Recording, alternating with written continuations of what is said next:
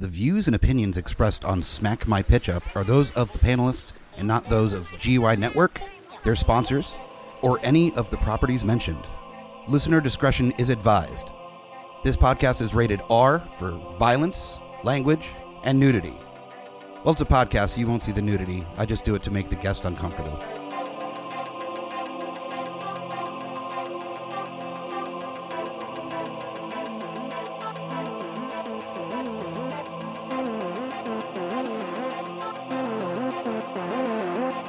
In a world gone mad with unnecessary reboots, remakes, and sequels, only one podcast has the guts to make it even worse. This is Smack My Pitch Up.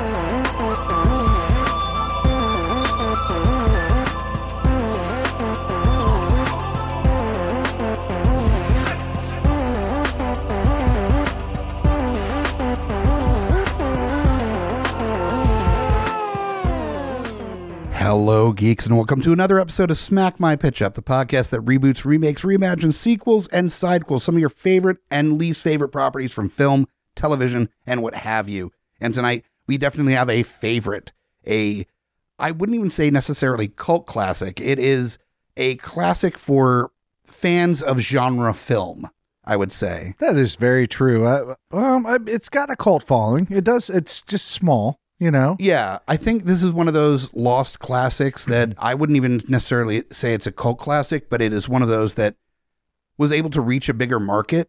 It just doesn't have as much exposure as some of the classics of its era do. Yeah. This movie came out around the same time that, say, Back to the Future came out. And it only made, I think, like 40 million in the theaters total. Maybe a little less than that.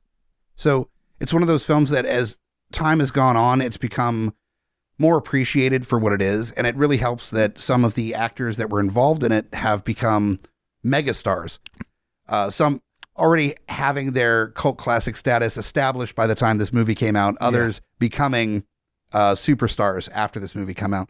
We're talking about 1985's Legend. Yes. It stars Tim Curry as basically the devil. Yeah, he's the darkness. The Dark Lord. Yep. And full currying in this as well. He's having so much fun in his role.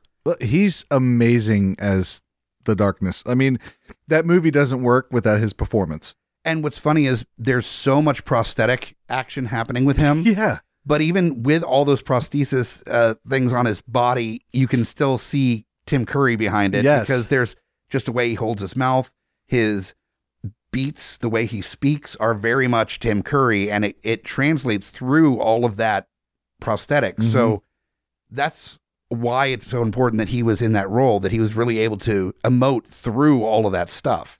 Oh, he did it like a champ. I mean, I think he's, very stage, projecting and it's all about the body movement. And he's a master at that. He is. And then there's also starring a very incredibly young Tom Cruise. That was his first movie. Was that his first movie? I'm pretty sure Legend was his first movie. It's either that or it is The Outsiders. Oh, The Outsiders, yeah. It's around that time. They're around those two, yeah. It's either one. But it's the only time I think that he's ever been cast as an innocent, quote unquote, in anything he's done. Yeah, you could say that. A couple years later is Risky Business, so I think this is probably the most aloof character within that sort of fantasy setting, I will say. It was a couple years after this, somebody was like, let me tell you about Thetans. And he was like, tell me more. So 1985's Legend, if you have not had a chance to check it out, definitely do so. I don't believe it's free on any of the streaming services, but it is cheap to rent if you don't already have a copy. So yeah, it's $2.99, I think. Yeah, take a look. It's very easy to track down, and for just the fun of a very high fantasy mid 80s movie starring Tim Curry as the devil, it's worth your time. Yeah. It's fun. And you know what? As far as devils go and how they've ever been shown in cinema or TV or even in books, short of the actual Bible itself, he's the best. He is menacing. I'll tell you, I rewatched that before we did this, and he is so his acting's obviously superb, but he is so menacing in that. Yeah, I mean, it is, and just his little tantrums that he throws in there. Oh yeah, you know, like they don't. Part of me wants to laugh because of the ridiculousness that is 1985. Also, the how well done it was. I'm just like, you know, bravo, sir. Like, well, there's two different tones that are happening in this movie, which I found very amusing on a rewatch, because I can't say that I've watched this movie in the last, say, 20 years, and revisiting it as a full adult. Yeah. No chance of being called like young at this point in my age. I looked at where there's very goofy kid stuff that's happening with like the little goblins and stuff that are going around there. Yeah. Doink, and like weird noises, and it's very kiddie. And then Tim Curry, both going full Tim Curry and being operatic and big, but also menacing, and just putting all of this energy into this haunting devil character. These massive horns. Yeah. It's with so... like you said, his movement, his wide arms would just get thrown out, like, you know, into the air when he speaks. And it was his hands were almost like he was holding the skull, like, you know, Mercutio sort of situation. I just kind of looked at it like if there was a high school that did put on a high school version of Faust, and then one of the drama teachers, like somebody dropped out last second and they had to play like the devil character, and decided to just go full like off Broadway with it and go huge with it, and terrified the kids and the audience with just being too intense as the role. Yes. That's what Legend is that it's very kiddie. And then there's Tim Curry just fucking huge in this movie. Yeah. And dark, which, you know, he is the darkness is actually his name, the darkness. There is some element of the 80s kids movies that has been lost over the years a little bit, that the 80s movies where he had like the Dark Crystal and Legend, and a lot of these kids movies that had a real, like even Neverending Story had some pretty deeply dark moments in it. Yes, and pretty disturbing, and probably most of that was just the 80s. Yeah, I think that's just the 80s, where they're just like, fuck it, they'll be fine. Yeah, that's the attitude for the kids. We're not worried. Go out till, you know, the sun goes down. We don't need to hear from you for 8 hours. Yep, good. That was our era, is watching kids movies that would haunt an adult. Yeah. I mean, listen, my first horror movie was Nightmare on Elm Street 3, The Dream Warriors, why it's my favorite. And Poltergeist was PG. I mean, that's the era that it was, wasn't it? Yeah. So that's the era that we're talking about. And Poltergeist fucks me up as an adult, and I've seen it like 30 times at this point. Yes, it does. There's something about that practicality of just how it's produced and the makeup and all that, or the static on the TV, for example. You know, very, very simple device, static on the TV. We've all seen it. We've all grown up with it. Well, not now. Kids don't have no idea what fucking static on the TV No is. shit, right? They're like, what? It should just be blank with just like channel or volume on the top. Right, yeah. But eventually when shit runs out or you hit a channel that you can't get in, you get static. Sort of like, you know, the old channel 43 or whatever, porn channel with a scrambled channel. Like, yeah, you want to try to explain that you had antenna on the top of your television when you were growing up. The kids are like a radio? And even then you're like, well, you know radio, so you're already ahead of the bunch. Yeah, you're good. Yeah, you've got that aspect of it. Yeah. But you don't know this pain. It's like the antenna on a car. Yeah. Yep, just like that. But there were two of them, and they were on top of the television. And that's kind of what's amazing about this movie is that if that's Ridley Scott's first movie that he directed, I doubt it. But no, because he had done Alien in the 70s. Oh yeah, then. Yeah. Duh. So sorry. yeah, he had Please forgive me, who's listening to this. I had a brain fart. You're right. Yeah. So I mean, he obviously knows action, but for him, that's a perfect example for him to go from that to that. Yeah. Which is this very like you said, in kiddie, like, oh, it's dreams, it's unicorns, and it's like lovely rivers There's and lakes. Fucking unicorns are the crux of this storyline, is fucking two unicorns. Yeah, they have their head dicks stolen. Yeah, that's the whole story of this. So yeah. Before we continue on, I want to introduce my guest that is helping me out on this episode. I am here. Helpful a little bit. From Geek Fathers and a regular panelist on all the shows on the network. Been here since like the beginnings of GUI. We've got Kyle Smash here. What's up, everybody? What's up, bud? Huh? This is our first in-person Smack My Pitch Up. I know. Yay. And we've vaxxed hugged earlier. It was great. Yes. It was fantastic. It's good. Another person's body. Yay. I swear there's going to be so much dry humping when everybody's fully vaccinated. It's going to be great. That many people won't be dry for very long. Yeah, fair. And of course, I'm Mike the Hobbit, the host of Smack My Pitch Up. Definitely rate, review, and all the things you get your podcast from, and subscribe as well. All the info for the show and others on the GUI network are at guipodcast.com. And let's get into the meat. So what I love about the original Legend movie is that, much like a lot of the movies that I loved as a kid, the basic premise of this is pretty fucking simple. It's as simple as you get. It's very much in that same line as like the original trilogy of Star Wars, where there's a light and a darkness, and there's a balance between the two. And the darkness is trying to upset the balance, and it's the light's responsibility to try to get that balance back in tow. Right, yeah. In the movie, once the one of the unicorns is, I think one of them's killed, and the only one left is the horn stolen. And once the horn is stolen, it's almost like it knocked the spark out of life. Yeah. Because, like the sun is life, right? We don't have life without it. So it kind of knocks the spark out and it starts dying. Then you just have darkness. Yeah, there's a big scroll at the beginning of the movie, which nowadays is kind of lazy. Back then, that was just pretty standard to have a scroll that just told you all the information about the universe. Where it's like, there's light and dark, and the unicorns are in charge of the light. And if they get their horns taken or they die, then the dark can take over. But the dark doesn't know how to find them, so they need an innocent to like center in on them as like bait. And that's what Tim Curry's doing. He's not a sweet transvestite anymore. He's Satan, and here you go. And then the movie. Tim Curry doesn't do. He just acts. Like, he doesn't actually affect anything. He just acts. Like, all of his little minions do stuff, and he just sits in the background and just is cool. No, he's like the early Marvel era Thanos, where Thanos doesn't do shit. He just sends his minions out to do stuff. You just see a turn, maybe a smile. He's like, go get me the unicorns. And they're like, yes, Tim Curry. And then they scurry off. If we attack the unicorns, we court death. Yeah, right. Smile. Smirk. Yeah, that's totally. So yeah, the premise isn't terribly complicated. There's two innocents that are one is Tom Cruise's character Jack, and the other is his love, Lily. Unrequited. Most of the movie. They make out a bit at the beginning.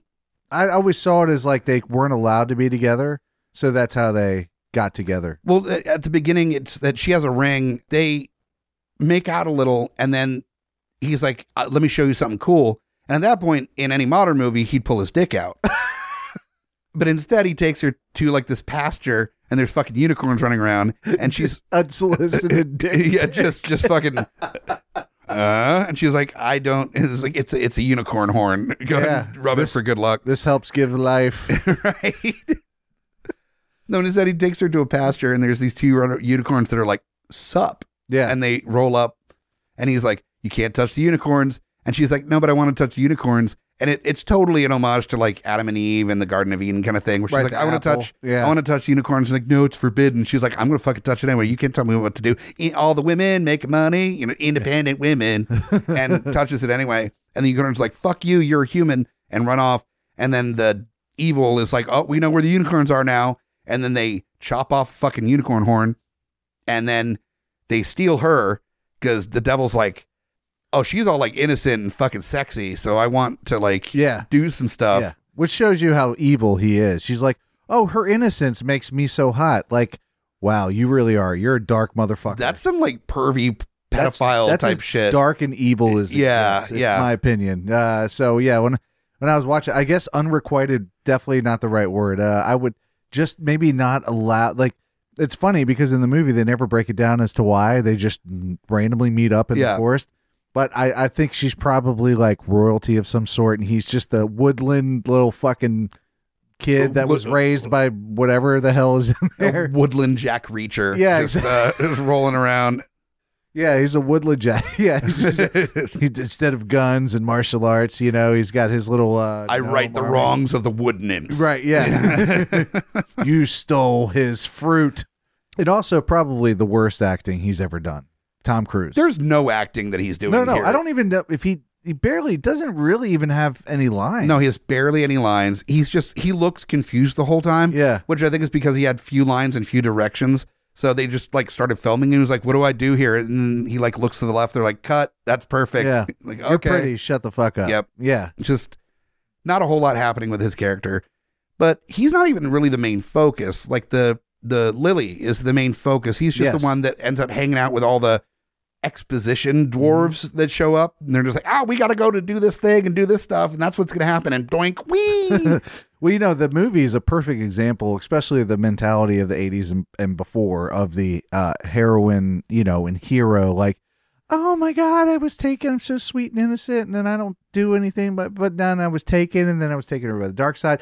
You showed up, you killed him, you saved me. It's very like Legend of Zelda, sort of, that sort of mentality. And what's funny, like, even when him like saving the day at the end, he does a very minimal amount of saving the day. Like, she starts off the whole fucking rigmarole. The only thing that he does is that there's a point where she like is all gothed out.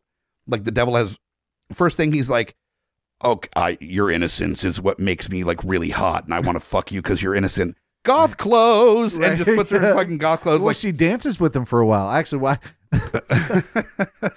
After I saw the movie, we watched that scene, and the thing starts dancing, so she dances with it, and then she ends up inside of it. And if you look at the dress, it's pretty revealing. Like, it goes all the way down to her navel, and it opens up like on each side of like halfway through the breast. And I'm like, God damn, like, you really are a pervert. Like, you. And the thing is that the whole time, and just like all these stories, there's that subtext of like, no, I'm stronger than just being the damsel in distress. I'm battling the darkness in my mind and in my heart. Yeah. And all you got to do is show up and you what'd you do? Kick them into the void? But I've also never understood that process of taking, like, there's an innocent, right? And then that's the reason why there's the draw from the evil, is like, they're so innocent, I want to corrupt them. But then pre-corruption, they're like, let me make you look as evil as possible, which seems like the opposite of the thing that they're attracted to. Like, they should be wearing like the Handmaid's Tale, like, red robe and the fucking hat and shit. And like, oh, I'm sorry, I'm so innocent, I don't understand sex. Like, that should be what the devil's supposed to like, I'm fucking literally horned up right now. Hey, modern times, she would have been, bitch, if that's true, you'd be wearing a top hat and a tuxedo. Why don't you dress like a man? All right. Or like modern You're wearing times, half pants and no shirt. Get it together. Modern times wearing a Kirkland sweatshirt and some pajama bottoms. I ordered you some shit from the LL Bean catalog. But so Devil's just like, fucking let's get the evil queer eye for the straight guy in here and totally do a glow up on this innocent Lily here. She's got the fringe collar. She's got like eyeliner, lipstick, the whole fucking deal. There's spider leg like things draping off of everything. She's full gothed out, ready to roll, like super evil looking. Black lipstick, all of it. And then at the end, she has to like say like, oh, I'll totally like fuck you and like be your evil bride, but like let me kill the unicorn. And the one thing that Tom Cruise does is like not shoot her in the face with an arrow before she like chops the chain off of the unicorn. Yes. Yeah. He's like, no, I trust you. I'll always trust you. And then she like breaks free the unicorn. He's like, told you so. She's not evil. Haha, bitch. And the gnomes are like, all right, that's a weird flex, but all right. If you notice, for a Ridley Scott movie, the action is a little dull. It's mostly dialogue and like pretty scenery. It really is. There's not a whole lot of. Now, there's a lot of great one-liners, which he's good at putting in his movies, obviously. Yeah. There's a lot of great shit talking, especially with like Screwball, which is like one of the good. Yeah. Dwarfs or trolls? I think they're nymphs.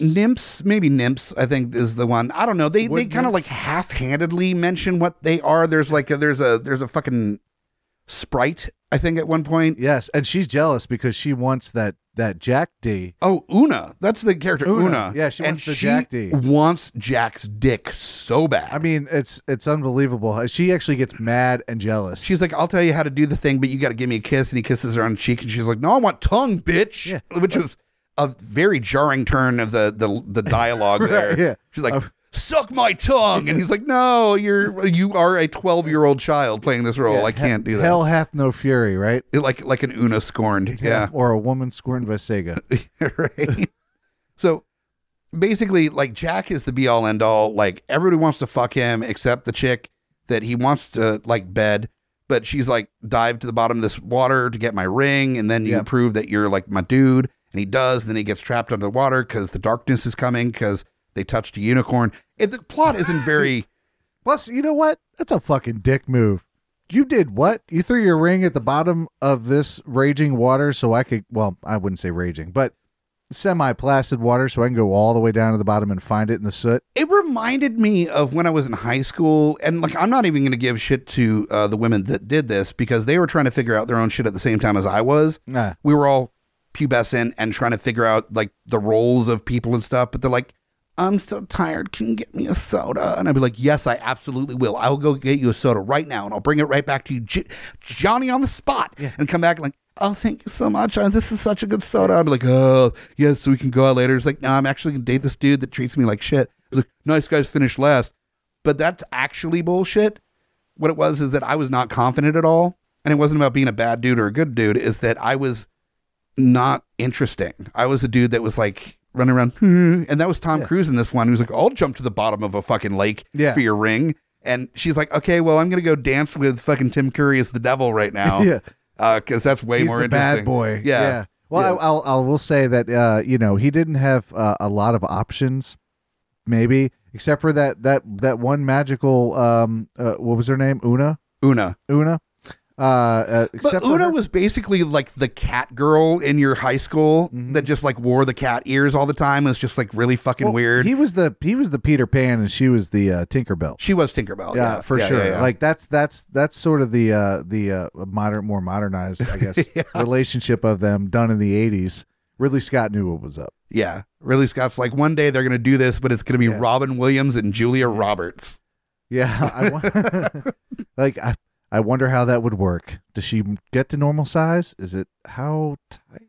Do you think, like, what's the thing where you stick a rod in your dick? Was it sounding? I think it's called. Oh. But it's just like Una holding on to the edge of like a pen. I mean, like, I think she would look just out like below. she would just flap her wings really quickly in the nutsack and then good to go. Good to go. Good to go. Yeah, she's like, I'll be cleaning this out of my wings for a week. Right. Okay. This is already a fucking mess. This is the problem of coming over and like hanging out, like couple hangs before doing this. A few beers in. Yeah. Okay. So I do want to get into like how we're going to change the plot for those unfamiliar with how we do this normally, about 10 minutes before this, where we, do our real take on our reboot, remix, reimagining, and our remake, reimagining, and then we do our remix, which is just like a wide open, outside the box take on how to do a version of this story. Yeah, and this story, Mr. Show those shit because it's so vague in its plot. It's pretty much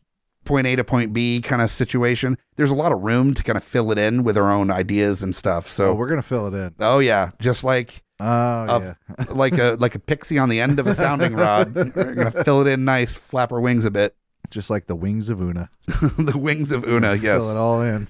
So for your real take version, are you doing a straight up like high fantasy? Are you doing it as a different type of tone? What are you approaching this? So as? my serious version, I guess, is the best way to put it. My non joking version, sure, is actually set in sort of a similar, so it doesn't look exactly like that aesthetically, sure, but it's set in a similar world. It just happens to be a fantasy world in that nature, almost like Lord of the Rings incorporated with a city environment. Okay.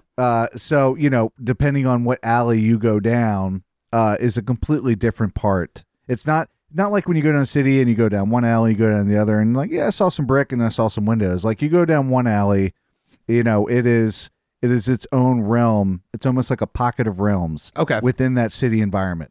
So you have to know where you're going to get to where you want to be. So it's like, oh, this is Goblin Town. We got to turn around. Right. We're going to get our wallets Which stolen. makes it much more difficult for Jack to find Lily and the unicorn horn and all that. Some in my real version it's a unicorn horn because within those pocket realms there are infinite possibilities, and it just happens to be within that infinite possibility is the one realm that holds the spark for life. Sure. Okay. So you are doing high fantasy but with a little bit more of a little more infrastructure in the modernized in the aesthetics. Okay. So if the movie starts, it will start painting on a city. Depending on what that city looks like, but it's a city, but it's surrounded by a forest. Okay. Right? So it's almost like its own civilization within that forest. Sure. Very, Gotcha. Aztecian sort of situation. Okay. Gotcha. But within that city, instead of having, to any outsider coming in, would be stores and things like that. But within these gateways throughout the city, because it's a grid, are different portals to different pockets, all part of the whole, but separate in their own right. Gotcha. Okay. And that's how they all exist, is they're connected with that city. Okay. I gotcha. Nice. Like, almost like a Dark Tower sort of how Sure. that yeah. whole, you know what I mean? There's that one, Center piece to it all. Yeah. Okay. Cool. I like that.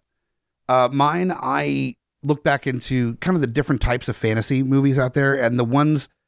Well, first off, I think the reason I chose this version of a fantasy movie is because high concept fantasy is incredibly challenging and delicate and complicated, and to be able to pull it off properly is masterclass. Yeah. And to the point where, like, the idea that there are 3 out of 6 Lord of the Rings movies that are good, that alone is like, you know what? I even gave like a pass on the Hobbit movies because they did Lord of the Rings so well. Yeah. That I'm like, that's really challenging. And that's why there's so few above board fantasy movies that are like just incredible. Like, there's Labyrinth, there's Lord of the Rings, there's some, but there's not nearly as many as there are sci-fi or horror, because it's a very challenging element to transport people the right way. What I've come to love with fantasy are the movies where they have a real life story being told, both through the reality of the situation and then the lens of fantasy, oftentimes through the eyes of a child or something. So you've got like Bridge to Terabithia, you've got Pan's Labyrinth, you've got Neverending Story, Zathura. You've got these movies that there are real life reality challenges that kids are going through. And then there's like a lens of fantasy that is kind of being put over top of that reality. And I thought, how would this story look if there was a real life situation with real, like, in reality kids that, because of their overactive imaginations, because of like them maybe preventing themselves from seeing the real, even darker villainy of the real world, putting a kind of creative lens over top of it to deal with the situation, which is oftentimes the vehicle used for those types of movies. So that's what I'm going with, is that this is a real life situation that are hitting the same beats as Legend. And then the story of Legend is not only something that is mentioned as like a book at the beginning, like Neverending Story style, but then that kind of translates as a lens over top of the reality of the situation. So all the characters are still there. Like a commentary on the real world going on, in a sense. Sort of. It's showing that even as dark as the darkness as Tim Curry's character is in Legend, it doesn't compare to the darkness of the human soul at points. Right. And to show how even a fantasy devil could be the better option than the reality of the situation. Right. I thought would be an interesting concept. So that's where I'm going with this one. And that's, I love that, because throughout history, that's what a lot of civilizations do. Mm-hmm. They take the evil of mankind. There's good, and they put that into a visual form as well. They kind of put it all together into this one form, and this is what the evil part of us looks like. Yeah. And this is what the good part of us looks like. Sure. Who we want to be and who we want to stray from, sort of thing. I like that. That's pretty cool. So for your version, this more city-based nexus, I guess, of this fantasy realm, do you have a director? Do you have like a tone that you're going with this? I do. So in my serious version, the director, I always kind of come back to him because I think he really does sort of that dark and light balance really well, is Tim Miller. And usually I would probably go for the more funny version, which, Deadpool. Yeah. Right. But what I really, and I've watched both Deadpool movies tons of times, and I know he's done a few other things. The one great thing about those movies is not just the comedy, because yes, it's comedy and it's gory, is visually it's really well done. Sure. But the balance in between that funny, that dark, and the human emotion that actually kind of makes you tie into it from a more real standpoint, He's got that shit down. Nice. He's really good at that. So, and he's good with the sort of, I think of when he's directing the action that's going on within these pocket universes, but attached to the city and how it's all going to bleed out. I think he's going to do that I think he would do that really well from a visual standpoint. Okay. But from a storytelling standpoint, he knows how to edit it, put that out there as that good balance. Yeah. And I wanted to have that in there because you have Jack, who's good, right? He's a good kid. But then you have Lily, who's very innocent. The thing with innocence versus good is good has experience. In this story, good has experience. Jack he's kind of lived a rough life, and he's kind of that Aladdin street kid. You know what I mean? Yeah, sure. But within that city, but knows these different realms because that's what he does. He goes around and he just kind of, he's a vagabond by nature. Yeah. And a traveler. And Lily is this innocent who's had a very closed off world, right? Those are the ones more susceptible to the darkness because they haven't learned to put up those borders to protect themselves from such dark things. So Jack is one that he's maintained his innocence just out of sheer will. Yeah. Having seen the reality of the Basically world. being a street kid. Yeah. And then you've got Lily, who has maintained her innocence because she hasn't been exposed to the darkness of the world. Right. And if you shoot it in real time, I picture her as being that, like, my mom made me do ballet. My dad does this and that probably in politics. Sure. So she doesn't like him very much because he's got that dual personality. Sure. And that's, I picture her in that sort of princess situation where you are so protected and you've never wanted for anything. So you are innocent because you don't treat people badly. You don't see them as less than you. Maybe your parents do, but your innocence comes from your ability to see the good in everything until you've seen the bad where it's overwhelming. And then how do you come back from that? So from a serious standpoint, I think he would do that really well. Okay. I definitely see that. The idea of just like a character that's innocent based entirely on their isolation. Right. They're insulated from the world. They don't have the opportunity to learn that people aren't necessarily inherently good. It takes like will to maintain that goodness. And she has maintained that goodness because she hasn't had any real strife in her life. Right. So when it hits her, how does she deal with that? Like, does she dance with the dress?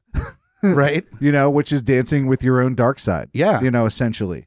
Or in this sort of modern world, is she seeing the realities of her actual life and what it takes to have that life? What kind of compromises what kind of darkness did you let set in? Sure. So we can have certain things, or I can, you know what I mean? So I really like that aspect. And so the few people I've got picked out, and you're going to like, I think you're going to let's go down the laundry list here. Yeah. Well, I'll go the serious version. Yep. Jack, I did, I say if I pronounce his name right. Timothy, Chalamet, I think is Chalamet, excuse me. Who's, was in Call Me By Your Name and Lady Bird. He's incredible. Yeah. And he's a challenge I want to put him in everything that we do on the show because he's just such a charming, but also not Vince Vaughn awkward, but more that like there's a youthful awkwardness to him. Yeah. That is charming. Right. It's not dorky or goofy. It's this like natural. Yeah. It's youthful, not a Jay Baruchel. No. It's a very youthful. Okay. All right. Lay off Baruchel. It comes off as a very honest, youthful awkwardness. Yes. And I think, in terms of playing the street kid who's kind of jumping in between these realms and making all these connections, while maintaining his goodness. Yeah. I think he's a damn good actor. I think he could do that very well. He'll also be in Dune. That's coming right. out later this year. Along with Zendaya and basically everyone in Hollywood. Yeah. There's everyone is in that movie. For Lily, and just because as of recently been on a Stranger Things season 4. Yeah. And watching, they had a new promo come out. My daughter loves her too. Millie Bobby Brown.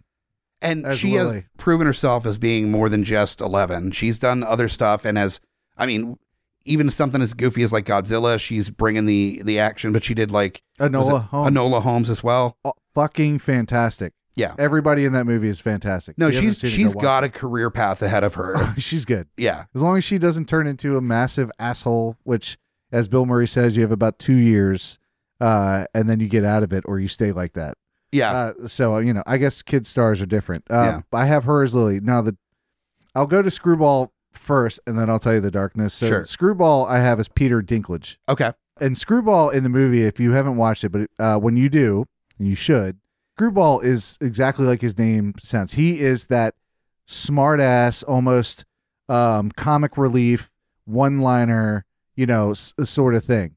Where it's like, if you get hit, one of the characters in the movie gets hit in the air with the head, and he's like, that thing almost, hit me in the brain pan. He's just like, at least you'll be okay. Like if it hits you in the head. Like he's a smart ass. He's very Deadpoolish in terms of his smart aleck talk, which for Tim Miller would be very easy for him to incorporate that humor in between that sort of innocence and darkness thing. Yeah. Now, for my serious version, and this is going to sound weird, okay, because I actually switched it from my comic version. I did a couple switch arounds on my casting as well. I kept going, but he would be so good in this. And the thing with Jim Carrey is that, yes, comedic, great, but his dramatic acting is Eternal Sunshine of the Spotless Mind is a beautiful film. And though it's comedic, his work on Man on the Moon is incredible. Yeah, or The Truman Show. Or Truman Show as well, yeah. Yeah. Absolutely. So, and when I put that in perspective, I put him as the darkness. Okay. And well, he can go big for sure. Well, and that's the thing is that he could go big. He can go very like Lemony Snicket's sort of big, but he also can keep that balance, especially in makeup. I think he could keep that balance as the darkness, and he would. I picture Tim Miller having him come in as a human form, at first, and probably in a high political, probably like a mayor of the city. He doesn't have access to these realms, especially the one with the unicorns in, but he does kind of run the show from that aspect. So that's his ultimate goal, is to get there and do that. And he had to rise to pass. So I see Jim Carrey in a role like that, and seeing him interact with like Millie Bobby Brown, or Timothy, how do you pronounce it again? Chalamet, or Peter Dinklage. I think it would be dynamic. It would be funny, but it would be dark, and it would be serious in tone, and in the way it's shot. This maybe sort of like drowned out colors in certain shots, not necessarily darkness, but then in the sort of pretty, I'm in this realm, forest realm, nymph sort of thing. It would be almost like Lord of the Rings-ish. Okay, I got you. So there's like a harshness to the shooting style at some points, and then there's almost a contrasting like tone at different points. Yeah. You're going from a light to dark, and you can tell that tone depending on where you are.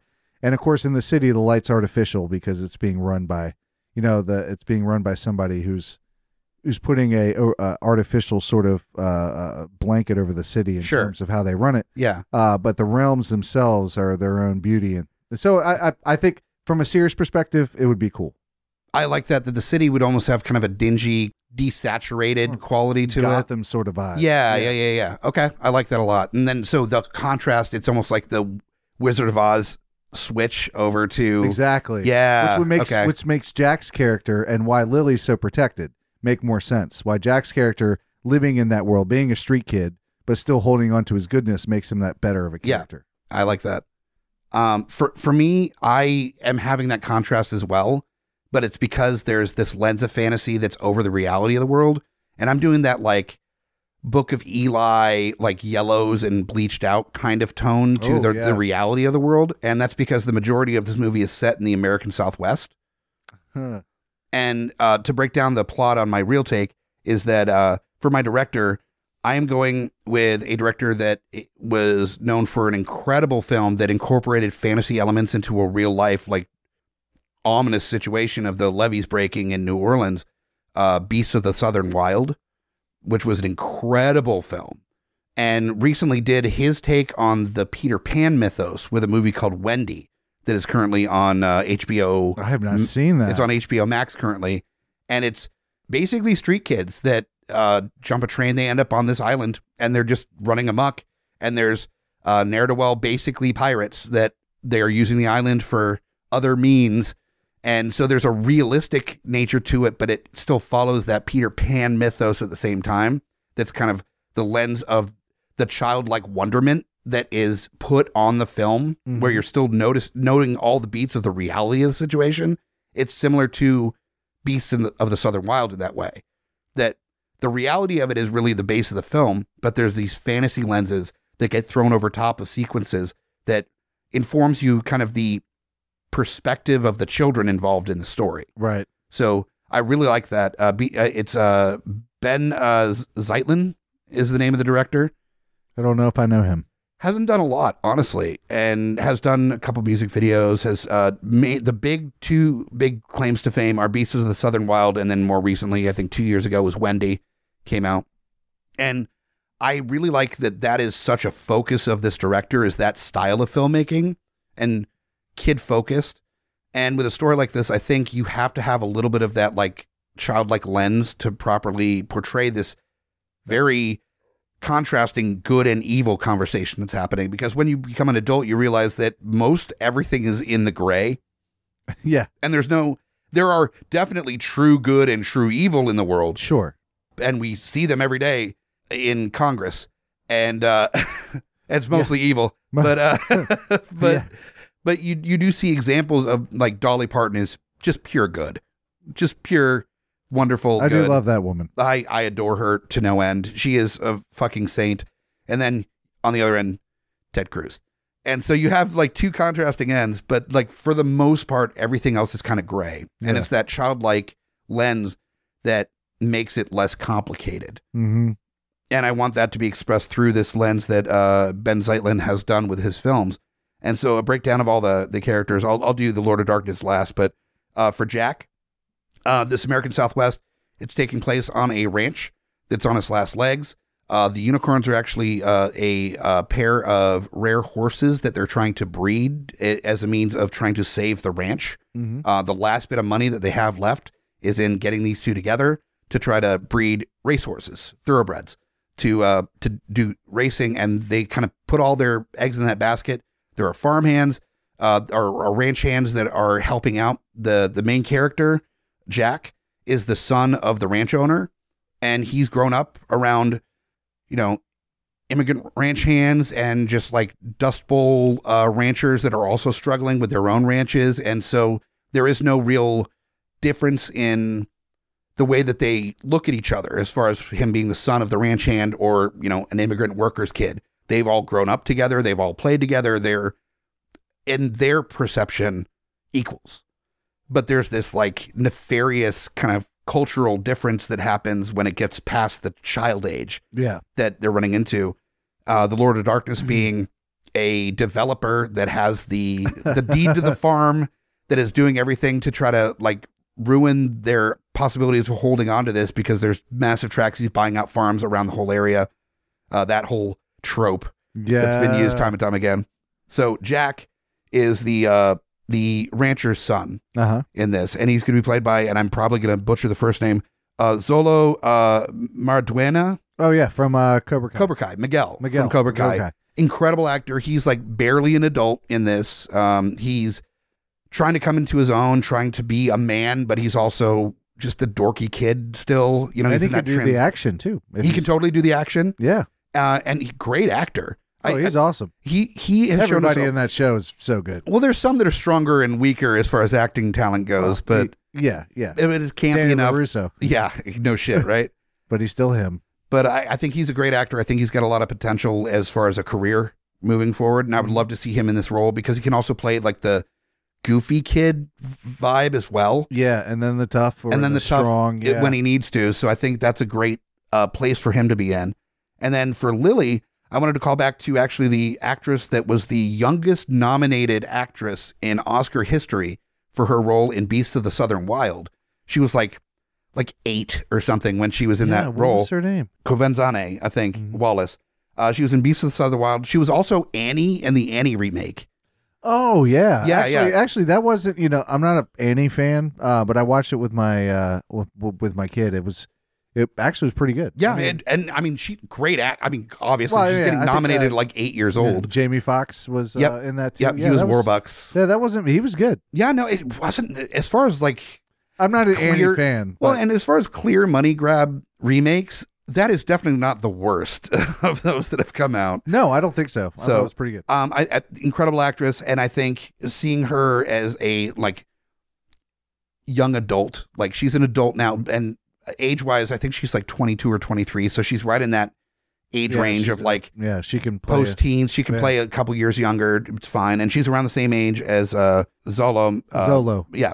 So they are the right age for one another. She is just a orphan child that got taken in by a nearby farm.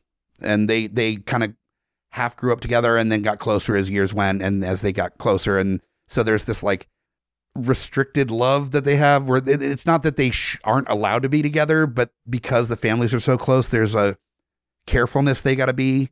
They clearly show each other, but there's a point where there's so much hesitance on both ends to really like pull the trigger on it. All right. And then let me go through because we are running long on this already. Are we? Then we've got Gump, who is it's a little kid that plays like an elf character. Yeah. In this, that ends up being kind of the Sherpa through the voyage to rescue the unicorn, recover the horn, fight off darkness. Mm-hmm. And so you want like an innocent, youthful character in this role that I am now with all these elf-like characters. They're going to be like either like immigrant kids or like kids of other farm hands or like ranch owners in the area. The kids that they've all kind of grown up together, and there's a varying level of age from like 14-year-old kids, 12-year-old kids to like 19, 20, 21-year-old kids that there's no one else around to play with. So they're just the kids in the area. Yeah. So there's this slightly bigger range of people you hang out with than you would in, say, a city. And Wyatt Olaf is who I went with for Gump. If you're unfamiliar, he played Stanley in It. He was the young Peter Quill in Guardians of the Galaxy. And if you really want to see him having more time and play in his roles, there's a great series on Netflix called I'm Not Okay With This. I've seen it's on my list. I have not watched it yet, but I've heard really good things. He's like a kind of love interest in that, and he's got comedic timing. He can really like exist in that like cool but kind of awkward character role. So he, I think, would be great as Gump. And also as Screwball, he could probably pull that off as well, honestly. He could. And then we've got Una, who's the younger kid that's definitely too young for Jack in this role. And that's why there's like no, you're a child. But right. Huge crush on him. Right. Kind of character that comes along, is like 12 years old. He's like, no, fucking no. Yeah. But if you're around at 21. Yeah, right. New actress that is coming out and really doing some stuff, even though the roles that I'm about to mention aren't great movies for the most part. Uh-huh. But she is great in them. She played Dora in Dora, the Lost City of Gold, the live action Dora the Explorer movie. She also was in Instant Family and Transformers: The Last Night as well. We're talking about Isabella Merced. She also went by Isabella Moner before and has recently officially. If it's the same one I'm thinking of, I think she also did a show on Netflix that my kid loves. Possibly. She's done a lot of television as well, including a lot of Disney stuff and possibly Netflix as well. So it's very likely. Yeah. No, I think I know who you're talking about. Yeah. She's good. Great actress, and I think is the right age difference where she's young enough that Jack would be like, no, you're great, but like, whoa, no, I'm not a big creep. Yeah. And I want that contrast because the Lord of Darkness is like hitting on not illegal Lily, but like newly 18 Lily, like 19-year-old Lily. And this is like a land developer dude.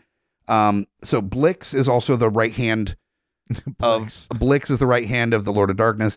That's going to be the brother of the developer. That's basically like the fucking, the mercenary, the minion that goes out and does stuff. Right. He's the Smithers. And so I want to explain who the Lord of Darkness is for you to understand why I chose Blix. The Lord of Darkness, I went with somebody that has done some fun roles, but normally is known as very serious and intense with his acting. Michael Shannon as the Lord of Darkness. Huh. In this gritty kind of role, but he's also done some wacky-do stuff here and there that I think if he went big in the fantasy lens, when he has the horns and he's doing big, he could get into that too.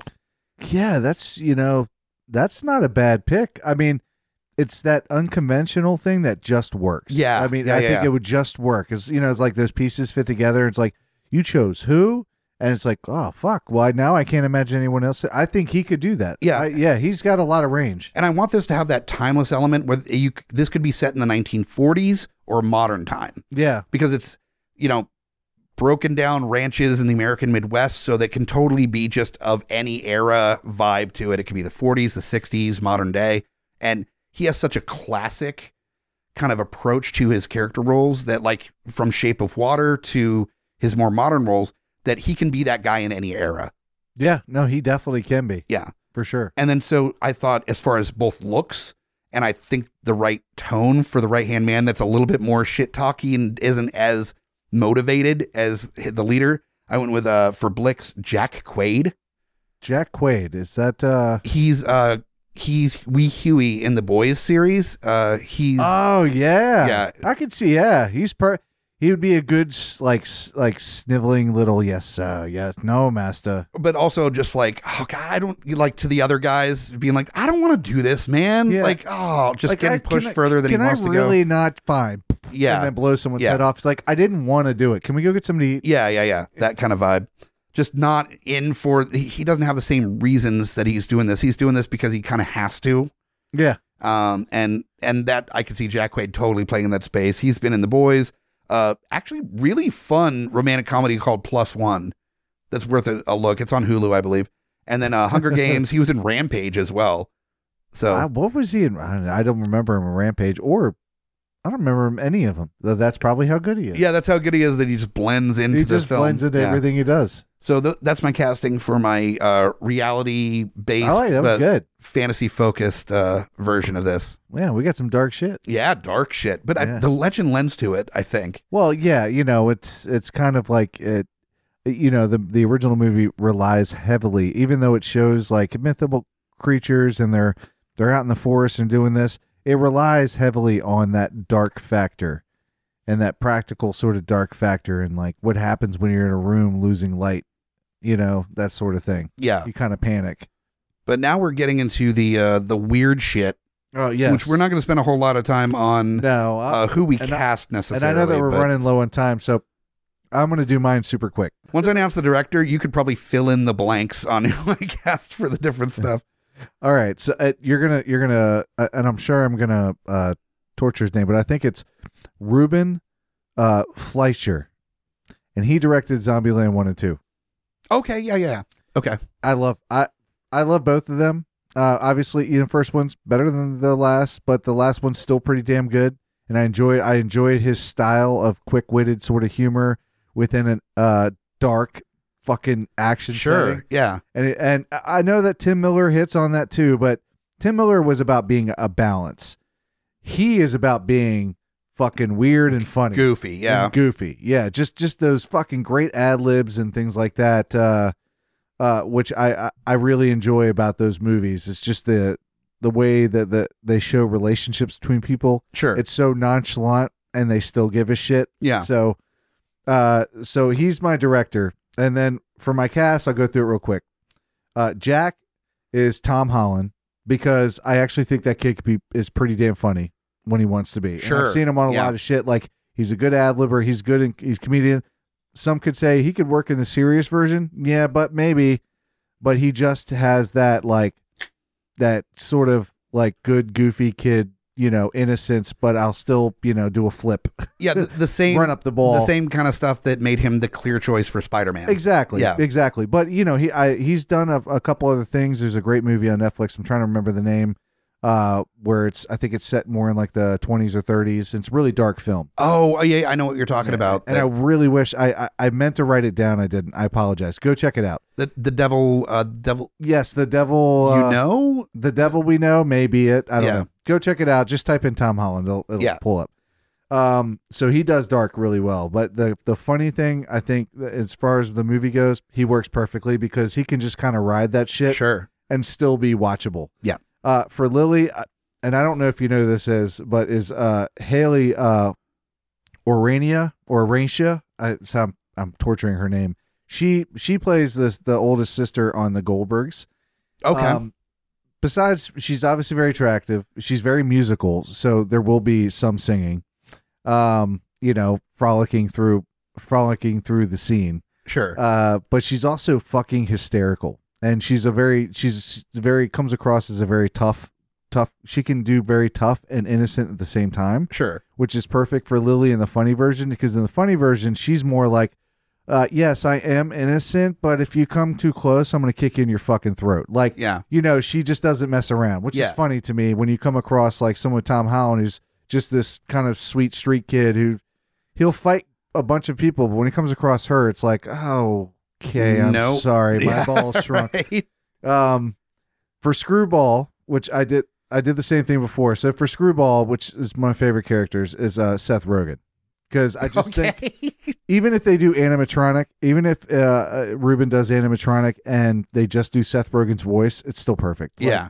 If you haven't seen Paul, watch Paul. Paul is so much fun. It's an offbeat, fucking amazing movie. It really will take you by surprise. If you sit there and really just enjoy it, it's so good. Yeah. It's not the greatest movie ever, but it's so good. It's so fun. So Seth Rogen would be good with that. And for The Darkness, this is where I switched it from Jim Carrey originally, Nick Offerman. Okay. If I could see... He has to keep the mustache, though. Well, that's the thing. Imagine I fucking literally thought the same thing. Imagine the mustache on the devil suit. 100%. On the devil suit while he's speaking like similar to Ron Swanson, because that's basically his voice. What is the light without the dark? And Jack's like, and Jack's like, you're evil, and you just hear Nick Offerman or the darkness go, I know what I'm about, son. That's what you call a steak.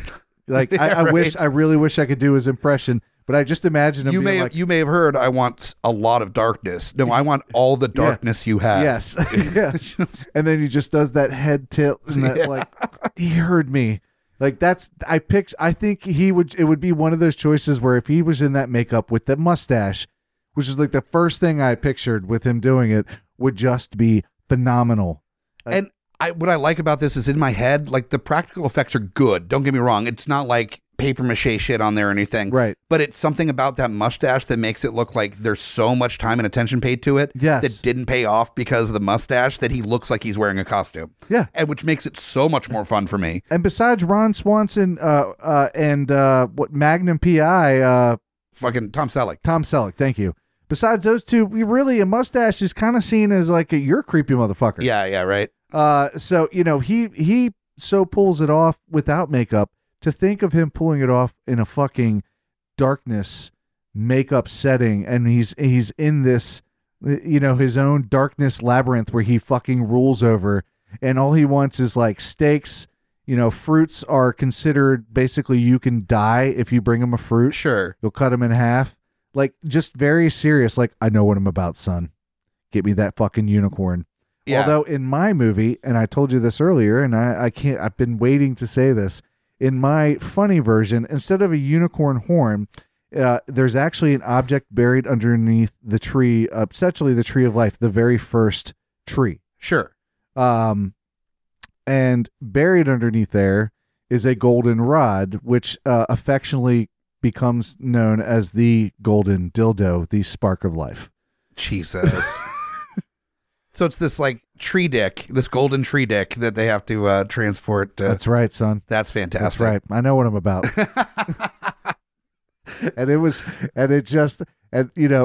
And of course it gets found, it gets taken, and it gets Nick Offerman. That's his ultimate prize. He wants that golden dildo because he finds it ridiculous that any of this exists.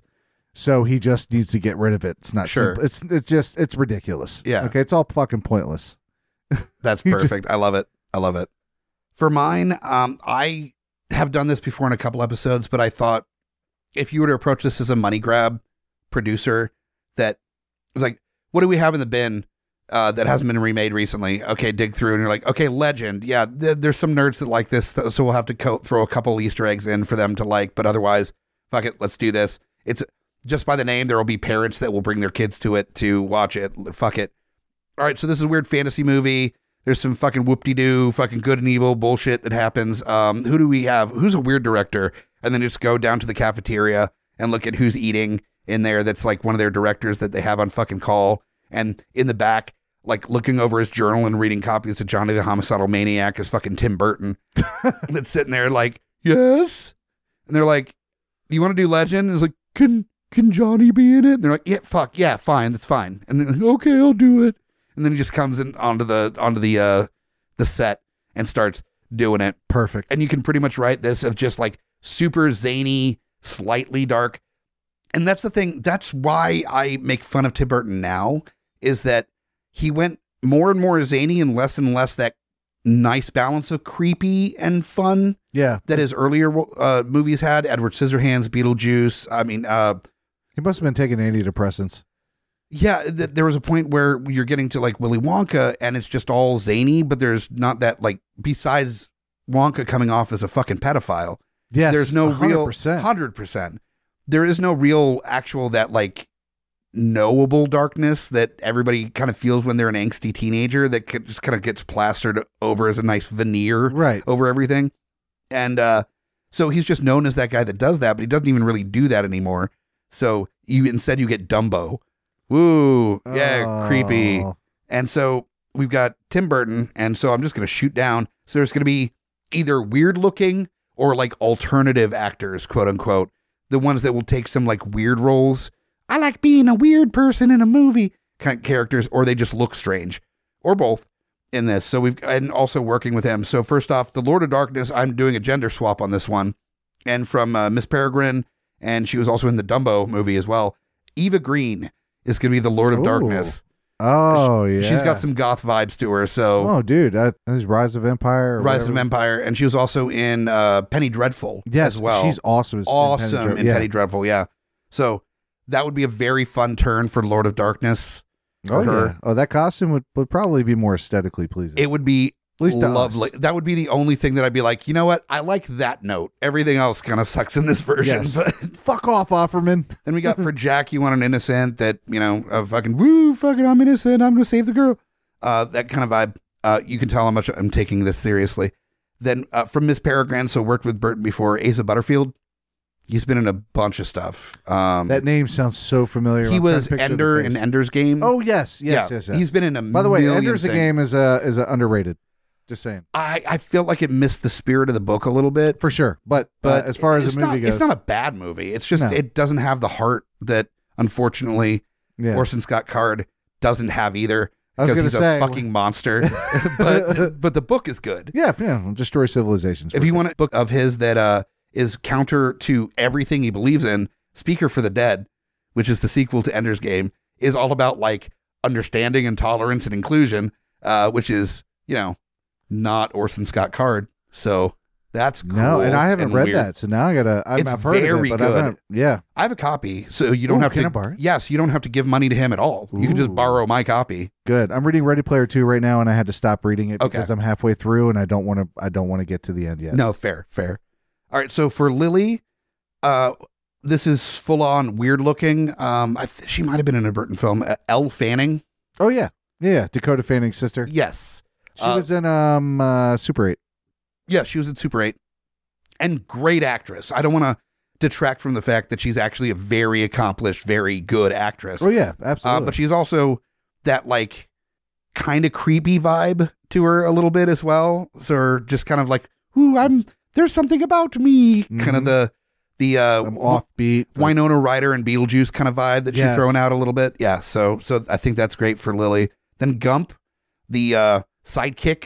That's the fucking weirdo, because I did the swap, and Johnny Depp initially was my Lord of Darkness, but he would end up in a pinstripe business suit with fucking horns that he kept like plucking off or something. I didn't want to be too fucking weird. So Johnny Depp is Gump.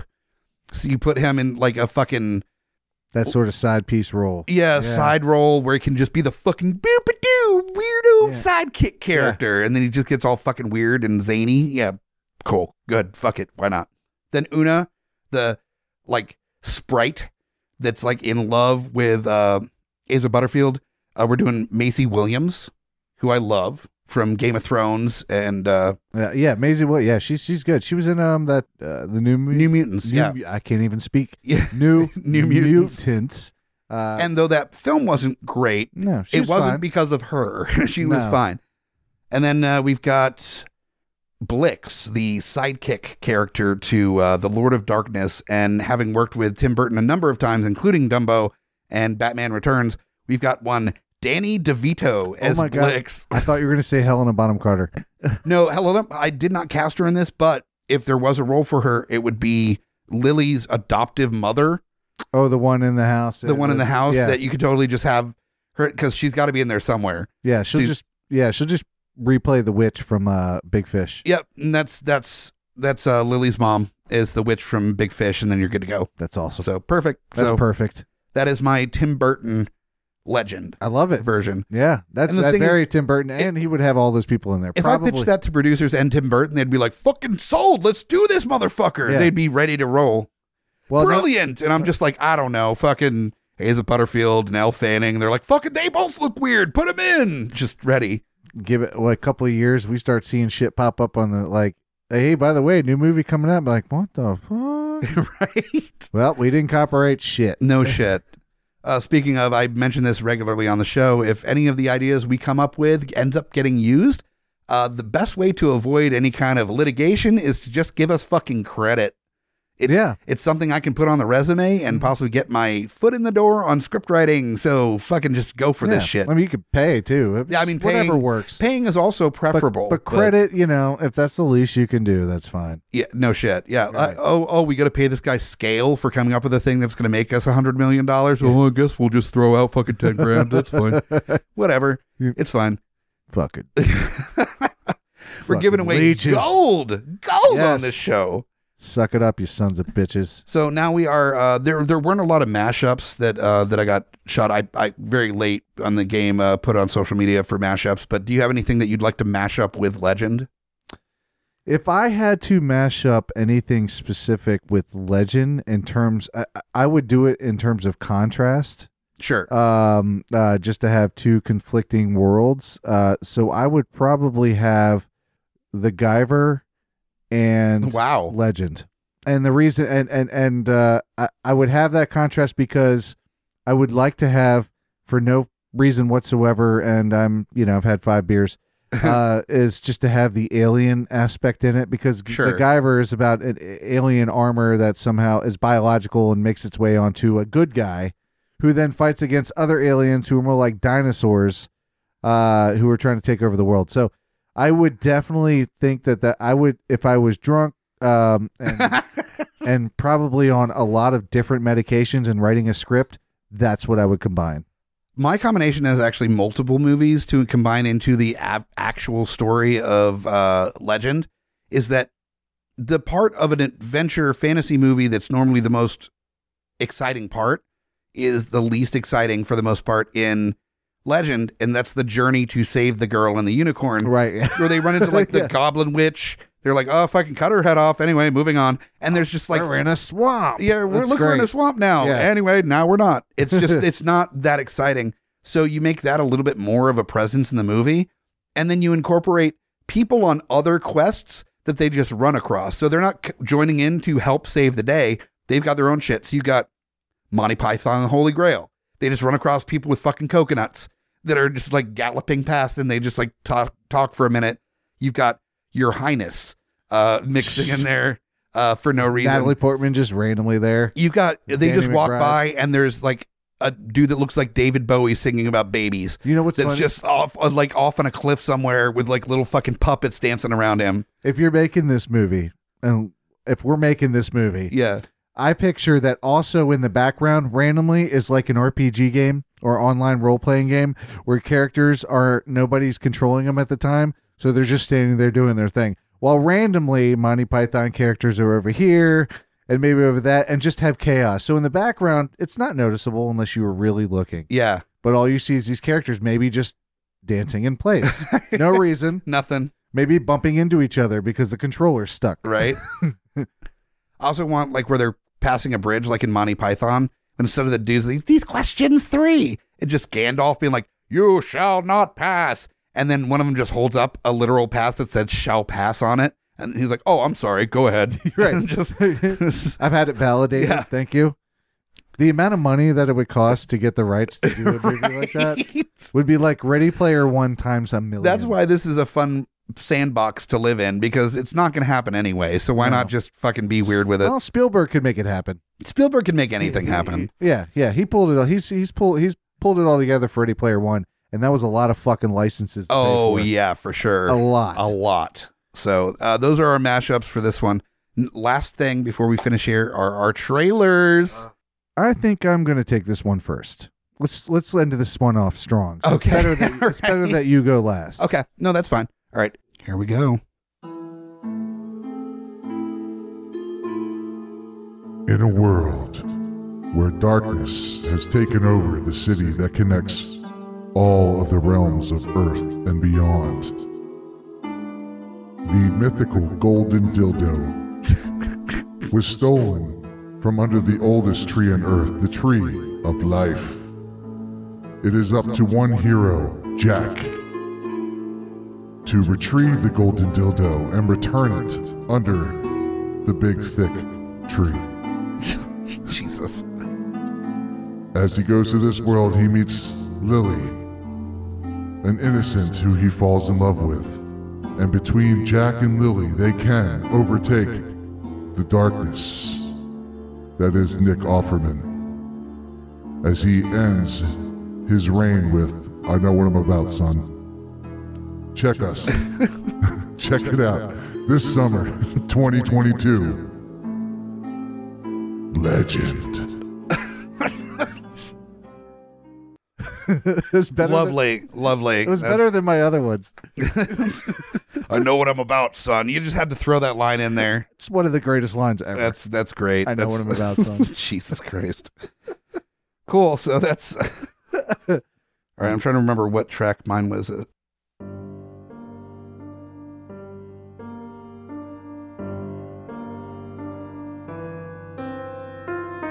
From the mind of the director of Beasts of the Southern Wild and Wendy comes a tour de force of fantasy set in the American Southwest. Jack and Lily are new adults that are trying to find their way in the world and their way in love when a terrible landowner tries to take the last chances of the ranch away by stealing one of the prize horses. Sometimes reality is far darker than any fantasy can give you, but through the lens of their countless stories they tell each other, they traverse the American Southwest in a last-ditch effort to recover the lost horse and their innocence. This summer comes a new take on a classic tale. There are many people in the world, but few become legend. I didn't even talk about the actors or the character. Like, What happened? I was transported to somewhere else. I blacked out for a second. What happened? I want to be legend now. I want to be legend too. We are legends in our own mind, and that what makes us podcasters. Honestly, God, I don't think you could do it. Marcy. right. So thank you for listening to our nonsense for another episode of Smack My Pitch Up. This has been so much fun exploring what worked and clearly doesn't work for a remake of Legend. And I want to hear what you guys think about casting or choices as far as a remake, reimagining, sequel of Legend. Hit us up on social media. All those links and ways to subscribe are all at GUIPodcast.com. Definitely check out Geek Fathers. Yeah. We're coming up. You are coming up. It's you and Scotty P doing the thing, talking about geek parenting. Yeah. Geek parenting and all that comes along with it. Which is I think, just not a lot of sleep. I think is mostly sleep. You know, your nerves are always fried, but you know, there's a lot of love. Depleted bank account. Depleted bank accounts. Let's focus on the positive. There's a lot of love. No, for sure. We love them. We love them. Yeah, most of the time. Most of the time. Yeah. So check out Geek Fathers on GUIPodcast.com. Rate, review, subscribe. We'll find you next time. Make sure to check out TeePublic. We've got some new designs out right now, including the new Geek Fathers t-shirt. That's right. Which I'm excited. It has your goofy fucking face on it now. It's the only difference is my headphones aren't on my head. Otherwise, we look the exact same. Just a bunch of fat-faced, bald white men with beards. Yay! Exciting. Geek Fathers! That should be the name of the network. No, I'm kidding. I think our stock would plummet. Yeah, right? Yeah. It's a family. It's a family. More like a life raft. So thank you so much for listening. I shouldn't have said that when you're taking a drink. Thank you so much for listening. We'll find you next time. You just got pitch smacked.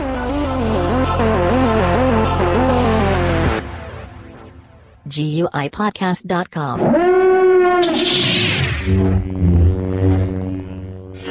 Yes? Can Johnny be in it? Okay, I'll do it.